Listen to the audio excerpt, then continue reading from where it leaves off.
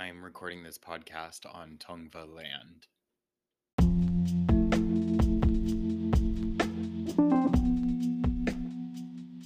Hello, my name is Jamaluddin Abdirahim Barghouthi, and I am the True Gay Icon.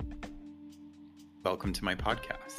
In this podcast, I talk about really whatever I want, but mostly about Palestine, my experience as a queer Palestinian, and my life in general, and how being Palestinian and being queer and being Muslim has made my life interesting, to say the least. I've tried recording this episode of this podcast 3 or 4 times, and I will say that it's just difficult to get my thoughts out sometimes. And there's all of these things in the back of my head that I'm going to get canceled, I'm going to be, maligned, or that my perspective is going to be maligned. And ultimately, that is the work of the colonizer. My mind is colonized. I have been raised to believe that my perspective is less valuable. My words are less valuable. My thoughts are less valuable. So I'm really trying to push back against that, against my own belief, against society's beliefs. So if you're listening to this, I really appreciate it. This is a constant work in progress. It's hard making a podcast, especially by yourself, because there's no feedback. I think if I was, posting videos or places where people can comment, it's much easier to engage with people that way. Or if I had a co-host, I'd be able to kind of bounce back and forth off that. But when you're by yourself and talking about things that are traumatic and talking about things that are emotional, it feels scary. Some of the things that I want to share and I want to talk about, people have ruined their entire careers. And not that I'm worried, I know that what I'm sharing is the truth. I know that my experience is real and is valid.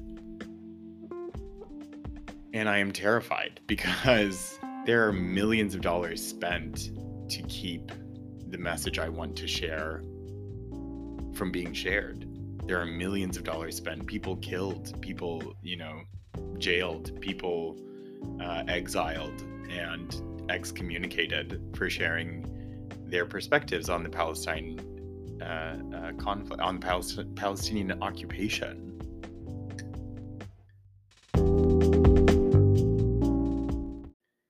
So I've tried recording this episode several times. I finally wrote out, some bullet points to kind of keep me on track. This episode, I'm talking about pinkwashing and homo nationalism. And those sound like really huge, crunchy words, and they are. But they are also related. Pinkwashing can't exist without homo nationalism. Homo nationalism, unfortunately, it really sets the stage for pinkwashing. And I'll get into it a little bit later, but I think that in the US, we experience homo nationalism a lot more than we might expect or we might think.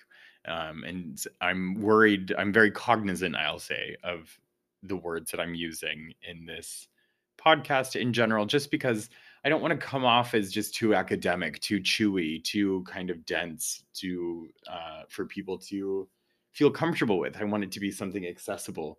And the reality is that the words that I have, the framework that I have to understand these tools, come from an academic lens. And not to say that it's an academic lens because it's not my lived experience, but these are the words, these are the tools that I have, to explain it to people who are not queer and Palestinian, to people who don't see the issues with it. The things that I have to turn to are academia because there are papers written about this. And so there is a ton of information out there. I reached out to my community and asked for some advice and asked for some perspectives, and I got some really great resources, mostly in Arabic and some in English, that speaks to this point directly. And as I was doing this research, it kept pushing me. It just like I kept feeling like I need to make this. I need to make this because people don't understand how all of these things are connected, and it's really critical to my audience, to me, that my audience understands how this impacts my life as a queer Palestinian, because it does, because homo nationalism and pinkwashing as a queer Palestinian living in the West has a role in every facet of my life. So, thank you so much for listening. I really appreciate it, and let's get into it. All right, pinkwashing is the strategy of promoting a perception of LGBTQIA rights protections as evidence of liberalism or democracy, especially to distract from or legitimize violence against other countries or communities.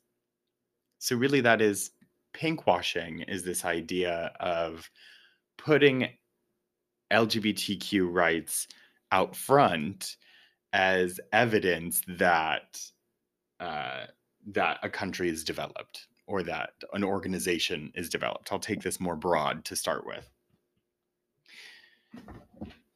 And, this comes in many forms.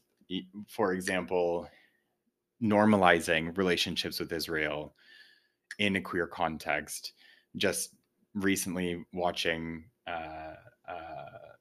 RuPaul's Drag Race, and one of the members of the pit crew was from Israel.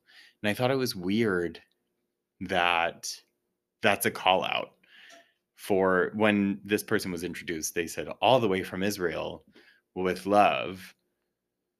But we don't get that intro for any other members of the pit crew. I don't know where any of the other ones come from. So it's weird to me that that's a specific call out. And I think that it is, again, there's layers to it when it comes to RuPaul and Drag Race in general. But I think that it's evidence to me that there is a need to associate Israel and the Israeli identity with an LGBT identity. And that brings me to my second talking point today, just a definition to get out the way, and that's homo nationalism. Homo nationalism is the exploitation of queer identity to justify racism and xenophobia. It can also be described as a favorable association of nationalism with LGBTQIA plus rights. And we've seen homo nationalism as well, most recently in the World Cup. There was this idea that Western activists had of Qatar and of the queer experience. I'm using queer as a catch-all term here. The queer experience within the Middle East, as it is, one, homogenous, two, either non-existent or extremely under the extremely in hiding, etc. I can't speak to the queer experience in Qatar, but neither can these white activists. And they were doing things like, trying to get on media, on Qatari media, to talk about LGBT rights and, raising the rainbow flag and things and getting arrested and trying to do all of these things that come from a Western perspective that really fundamentally misunderstands Middle Eastern culture, as well as like what Qatari queer people are looking for. It doesn't consult them. It doesn't elevate their experience. It just focuses the experience of a white queer person in the Middle East, which is colonial in nature to me. And pinkwashing, I think, is really sinister, because what I always think of is that Israel has the population of Michigan, maybe, Maryland. How often do we hear news about Michigan and Maryland?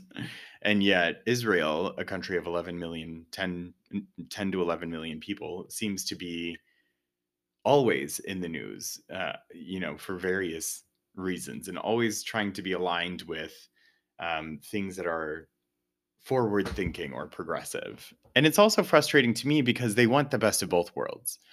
They want to be in Eurovision, they want to be considered European, they want to be seen as this, European oasis, but then they also want to be considered the only democracy in the Middle East, the, gay capital of the Middle East, etc. And that to me is part and parcel of the colonial mindset. They want it all. They believe that they are owed it all.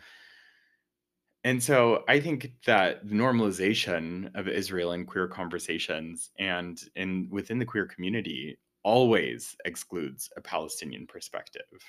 And that's important for this project of Israel, of a colonial country, because they need to dehumanize Palestinians. They need to demonize Palestinians in order to make themselves seem legitimate and make their occupation of Palestinians seem legitimate.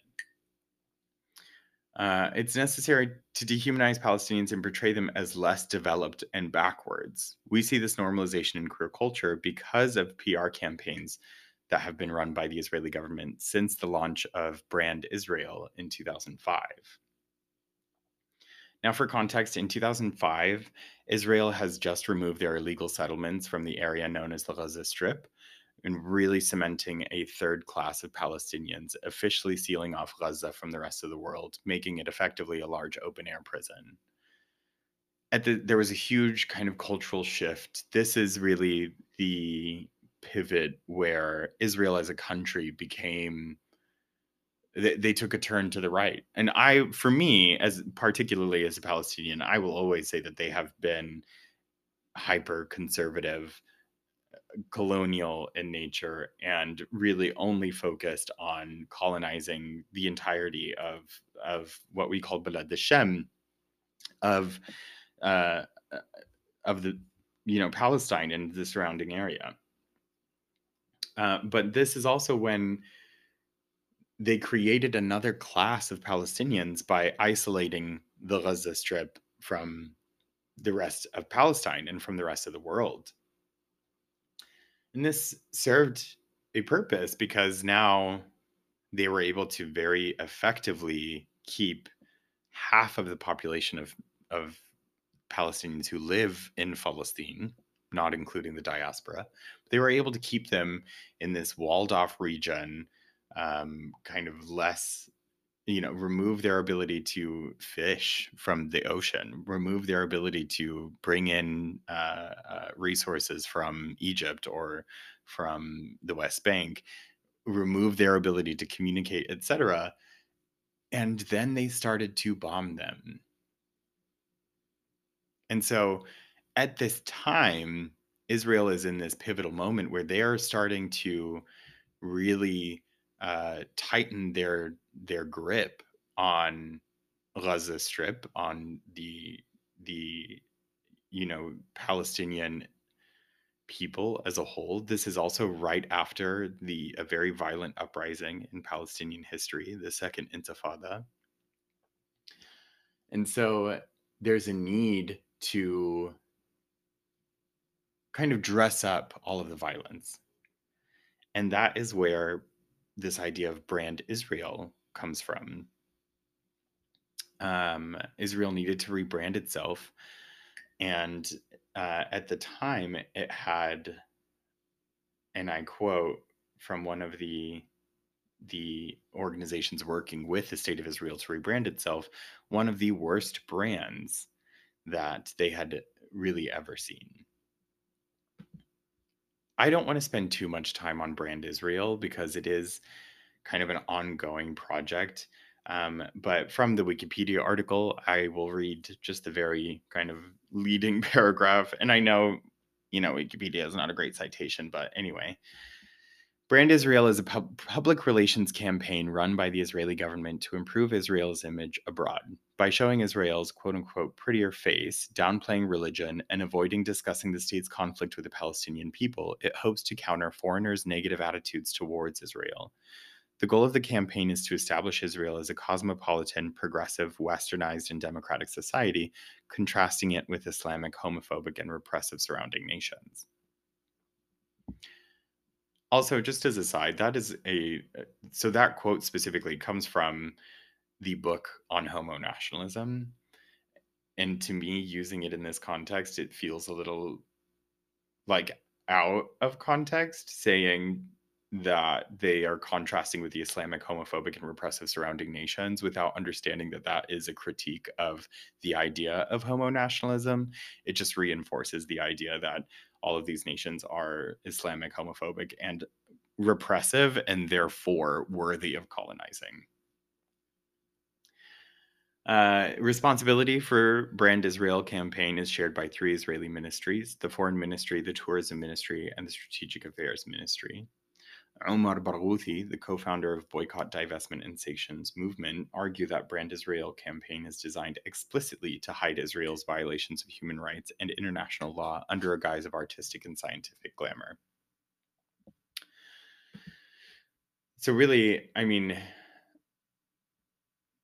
Brand Israel was created in 2005 to paint Israel as this progressive and LGBT friendly country when it really wasn't.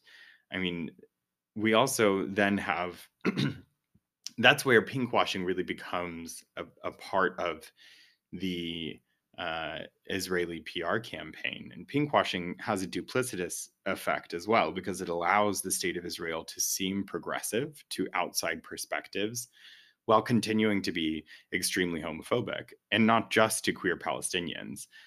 Israel has no marriage equality. In fact, interracial marriage is illegal in Israel, as well as any marriage not through recognized religious institutions. Um, and it just the role that Brand Israel plays is to normalize on kind of this soft skill side Israel as a nation. And while it started in 2005, it is still very much going. I mean, recently in 2017, the Israeli government sponsored free Holy Land tours for 11 National Football League players. The Israeli tourism minister said that by visiting Israel, the players would serve as quote unquote ambassadors of goodwill. And Strategic Affairs Minister Gilad Erdan that hosting influencers and opinion formers of international standing in different fields, including sport, was part of their fight against the BDS, or Boycott, Divestment, Sanction movement. 6 of the 11 players actually pulled out of the trip. Michael Bennett, who was one of the players who refused to go, tweeted a picture of Martin Luther King Jr. and wrote that he wasn't aware that the purpose of the trip was to make him, in the words of a government official, an influencer and opinion former who would then be an ambassador of goodwill. You know, I think that it really speaks volumes that a government has to put so much focus on fighting a boycott, divestment, and sanctions movement that is completely grassroots and completely by the people. Now, if you're new to Palestinian advocacy, if you're new to this conversation in general, I really support you to look up BDS. It was started by Palestinians, is supported by Palestinians, and is the only way forward, in my opinion, because BDS is the boycott, divestment, and sanctions of any goods, whether they be tangible goods or even artistic goods and cultural goods that come from Israel, until Israel is held accountable for their many, many, many war crimes. This, I think, is just the basic start. I think, stopping supporting Israel, whether it is not going there, whether it is not buying products that are made by Israeli companies, not supporting Israeli artists when they come to this country. I think that making a statement that Israel and Israeli citizens need to be held accountable for the actions of Israel, for the actions that continue to give them the privilege of living on this colonized land, and therefore allows them to create these works. I think that is the most fundamental way that action happens. Boycotts and divestments and sanctions, the fact that there are laws actually in the US that attempt to make boycotting Israeli goods illegal, I think should be a huge red flag. If any other nation, if any other country, um, or any other group within the US, we were talking about boycotts and sanctions, and there was a huge attempt to make those boycotts and sanctions illegal, I think that there would be huge ramifications of that. I mean, there's very serious human rights infractions across the world, and there's still not it's not illegal to boycott them. You know what I mean? And so to me, when I try to look at the Palestinian occupation, the occupation of Palestine from an outside perspective, I look at that and think, how can you justify that? How can you support a country that is trying to make it illegal to talk about the things they're doing? And I say that it is the country doing it because all of the legislation that in the US that attempts to block BDS is backed by Israeli interest groups. And this is where it gets sticky because it has such a larger ramification than the queer experience, than the LGBT community, than being a queer Palestinian, and than having queens from RuPaul's Drag Race perform in Israel, etc. What it does is it normalizes the relationship between the US and Israel. The problem with that is that that relationship is built on exploitation. The largest export in Israel is security systems, security and defense technology. One of the largest adopters of those systems is the United States, that has over 3 million people in prison, in for-profit prisons. The largest population, prison population, incarcerated population of any country in the world. So when we put these two facts together, that Israel is making technology for the prison industrial complex, it is their largest trade. And then we look at the US, who has to create systems to intentionally keep Black and brown people in prisons in order to keep the economy running, because there are other areas that are tied to the prison industrial complex, or other industries tied to the prison industrial complex. It is modern slavery. I think a clearer picture emerges by normalizing relations, by normalizing tourism, by normalizing support for Israel, by normalizing the idea that Israel has a right to exist on a land that is colonized, that they colonized violently, and they continue to violently colonize. They're continuing to displace people and to destroy homes and to remove people from their villages. We continue to support then the destruction of Palestine, while also continuing to support the destruction of Black and brown communities in the US. These overinflated military budget, or police budgets that are military backed, are directly related to Israel. There are countless numbers of United States police departments who are trained by Israelis. They use the same technology. They use the same tactics. The many of their tactics, the tactics that the United States police use to quell protests, to manage large crowds, are literally taught from experiences of Israelis who had to use those against Palestinians. There is a direct line between anti-cop, anti-police, anti the ACAB movement, the Black Lives Matter movement, there is a direct link to the Palestinian experience. And when we overlook them by normalizing these experiences, by saying, well, there's queer people there, well, there's queer people who need to be spoken to. That's what I always hear from queens on Drag Race, that there's queer people who live there who deserve to be heard. They're not their government, blah, blah, blah. But then the same energy is not given to Palestinians. There's nobody trying to book shows in Ramallah. There's nobody trying to create spaces for queer Palestinians, even outside of the experience in Israel. And when you have Palestinians telling you the best way to support us is by not going to Israel, and you tell them effectively to fuck themselves, that you're going to go and get your bag, like, what is that? How am I supposed to feel a sense of community? And that makes me question whether or not you actually support Indigenous communities in this country, Black and brown communities in this country who are negatively impacted by the prison industrial complex.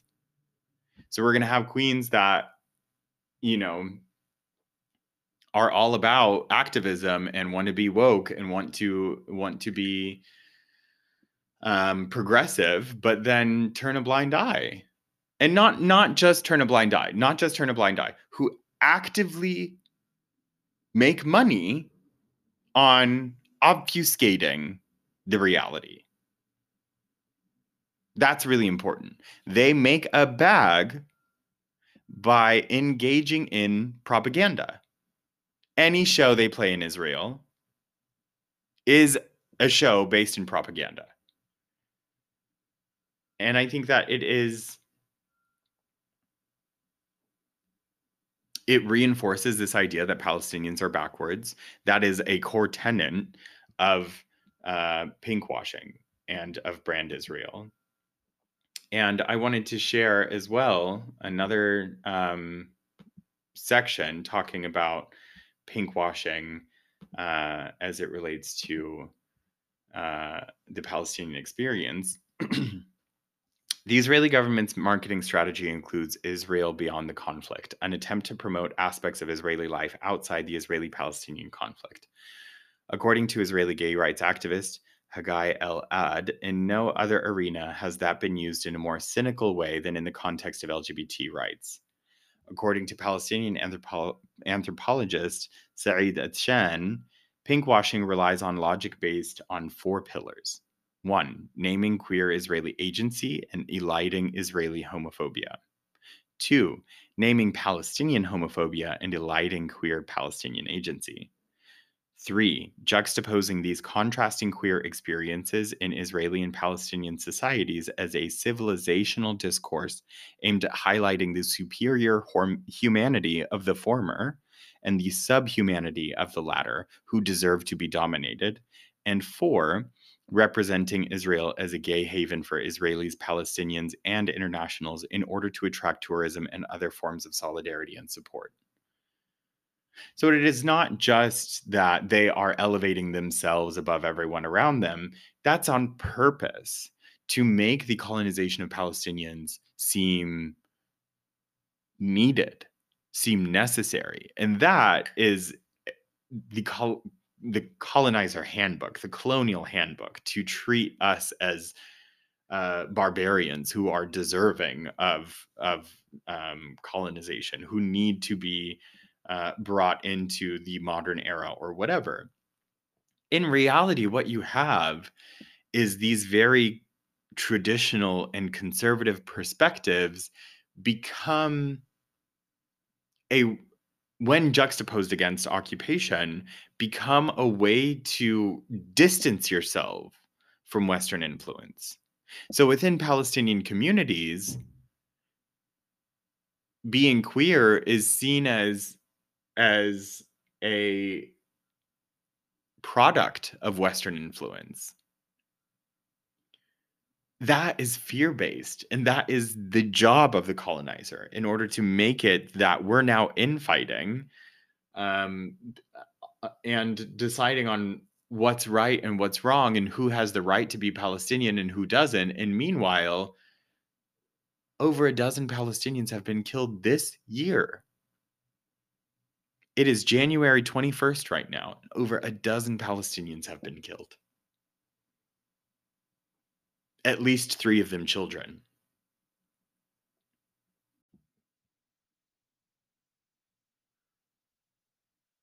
So when I think about being gay and being Palestinian, pinkwashing and homo nationalism really are at the core of it.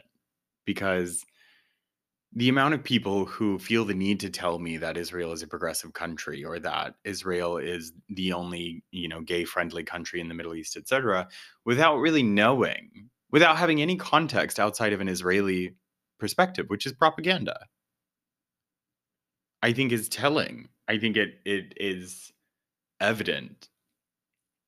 And to me, if you want to support queer people, you should be supporting the most marginalized queer people always. And so when I look at the Palestinian occupation, the most marginalized people are the Palestinians who cannot live, who have no fucking future because of the occupation.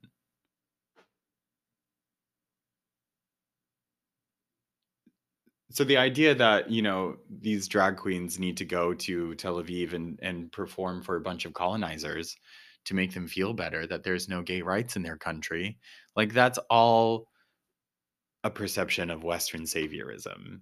And I would say white saviorism. It is a recreation of white saviorism. I don't care the color of the skin or the ethnic origin of these queens who are performing, because it is effectively furthering fascism and white supremacy by forcing queer people everywhere to look like queer people in the US, by validating the violence that Palestinians have experienced.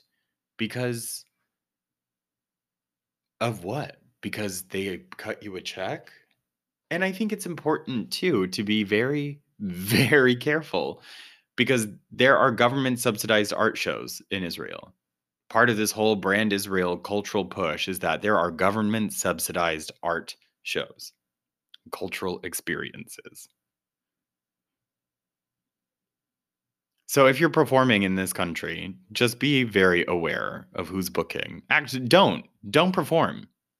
Go to Jordan, go to Beirut, perform there where there's Palestinians who can go and see you. If you're actually about it, if you want to play the both sides coin, be my guest. Go and perform wherever. I hope it's horrible. But also, if you're actually about it, book shows in Beirut,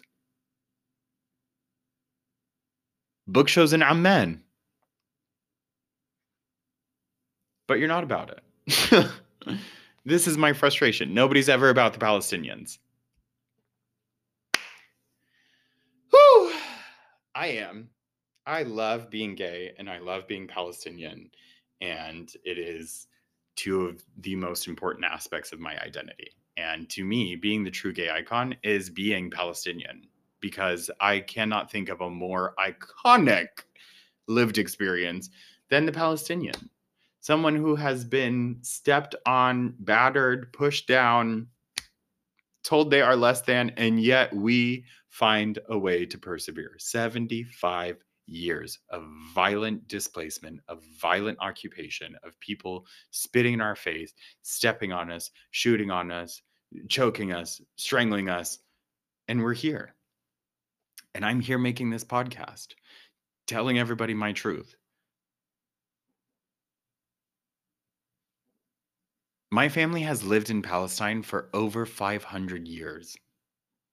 The history of my people, of my family, is that we left the Arab Peninsula to protect Palestine during the Crusades. And that's just my father's lineage. My patriarchal lineage. My matriarchal lineage on my father's side, so my Palestinian grandmother, my Palestinian great-great-grandmother, etc., who knows? Their history is not shared in the same way. But to live in a place for 500 years at least, and to have it all ripped away from you, And then to come to this country and be told, the world is your oyster, you can do whatever you want. Oh, but not like that, honey. Ooh, ooh, ooh, but not that way. Ooh, ooh, and not that way. Like, it's so frustrating. And so I'm grateful to have this space, that I'm grateful to have privilege to make these podcasts, to share my experience, to talk about these things, because they're real. They're tangible. These are not just like theories. These are decisions that are made by people, by companies, by businesses, by, you know, uh, activists, etc. They have very real impacts on my life. Sitting in a group watching Drag Race and Israel is mentioned, and my stomach drops, and things are hazy and I can't think straight because I have PTSD.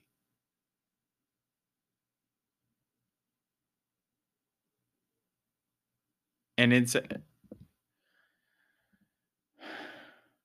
I'm not asking for people to become activists. I'm asking for people to become more aware.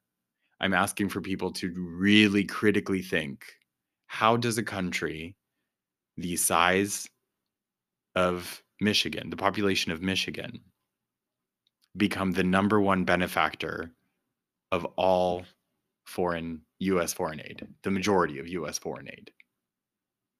How do they become worthy of billions of dollars a year from US tax dollars? Tax dollars. That's US citizen money paid out of our checks to a country of 11 million people. 9 to 11, there's debate. A country that is not rich in natural resources. They're not brimming with petroleum. They're not brimming with, whatever you make batteries out of. What is it? There is a cultural perspective and the prison industrial complex. The Gaza Strip is the largest open air showroom of defense technology in the world. And every year, the Israelis make sure to show all of the new technology they've developed, all the new ways they've come up with to kill Palestinians. And you can have them in your backyard for the low, low price of an increased police budget. These things are connected. They don't happen in a silo. And so my biggest ask is to just really think critically. When you hear Israel come up, what's the context? Who's saying it? Who's sharing it? Is it important? Is it relevant? Or does it seem like it's just kind of shoehorned in? Why is it shoehorned in there? What is the perspective that's being pushed? Anyway, this episode was really hard to record because, as I said at the beginning, it's just very dense topic, very difficult to summarize and to talk about.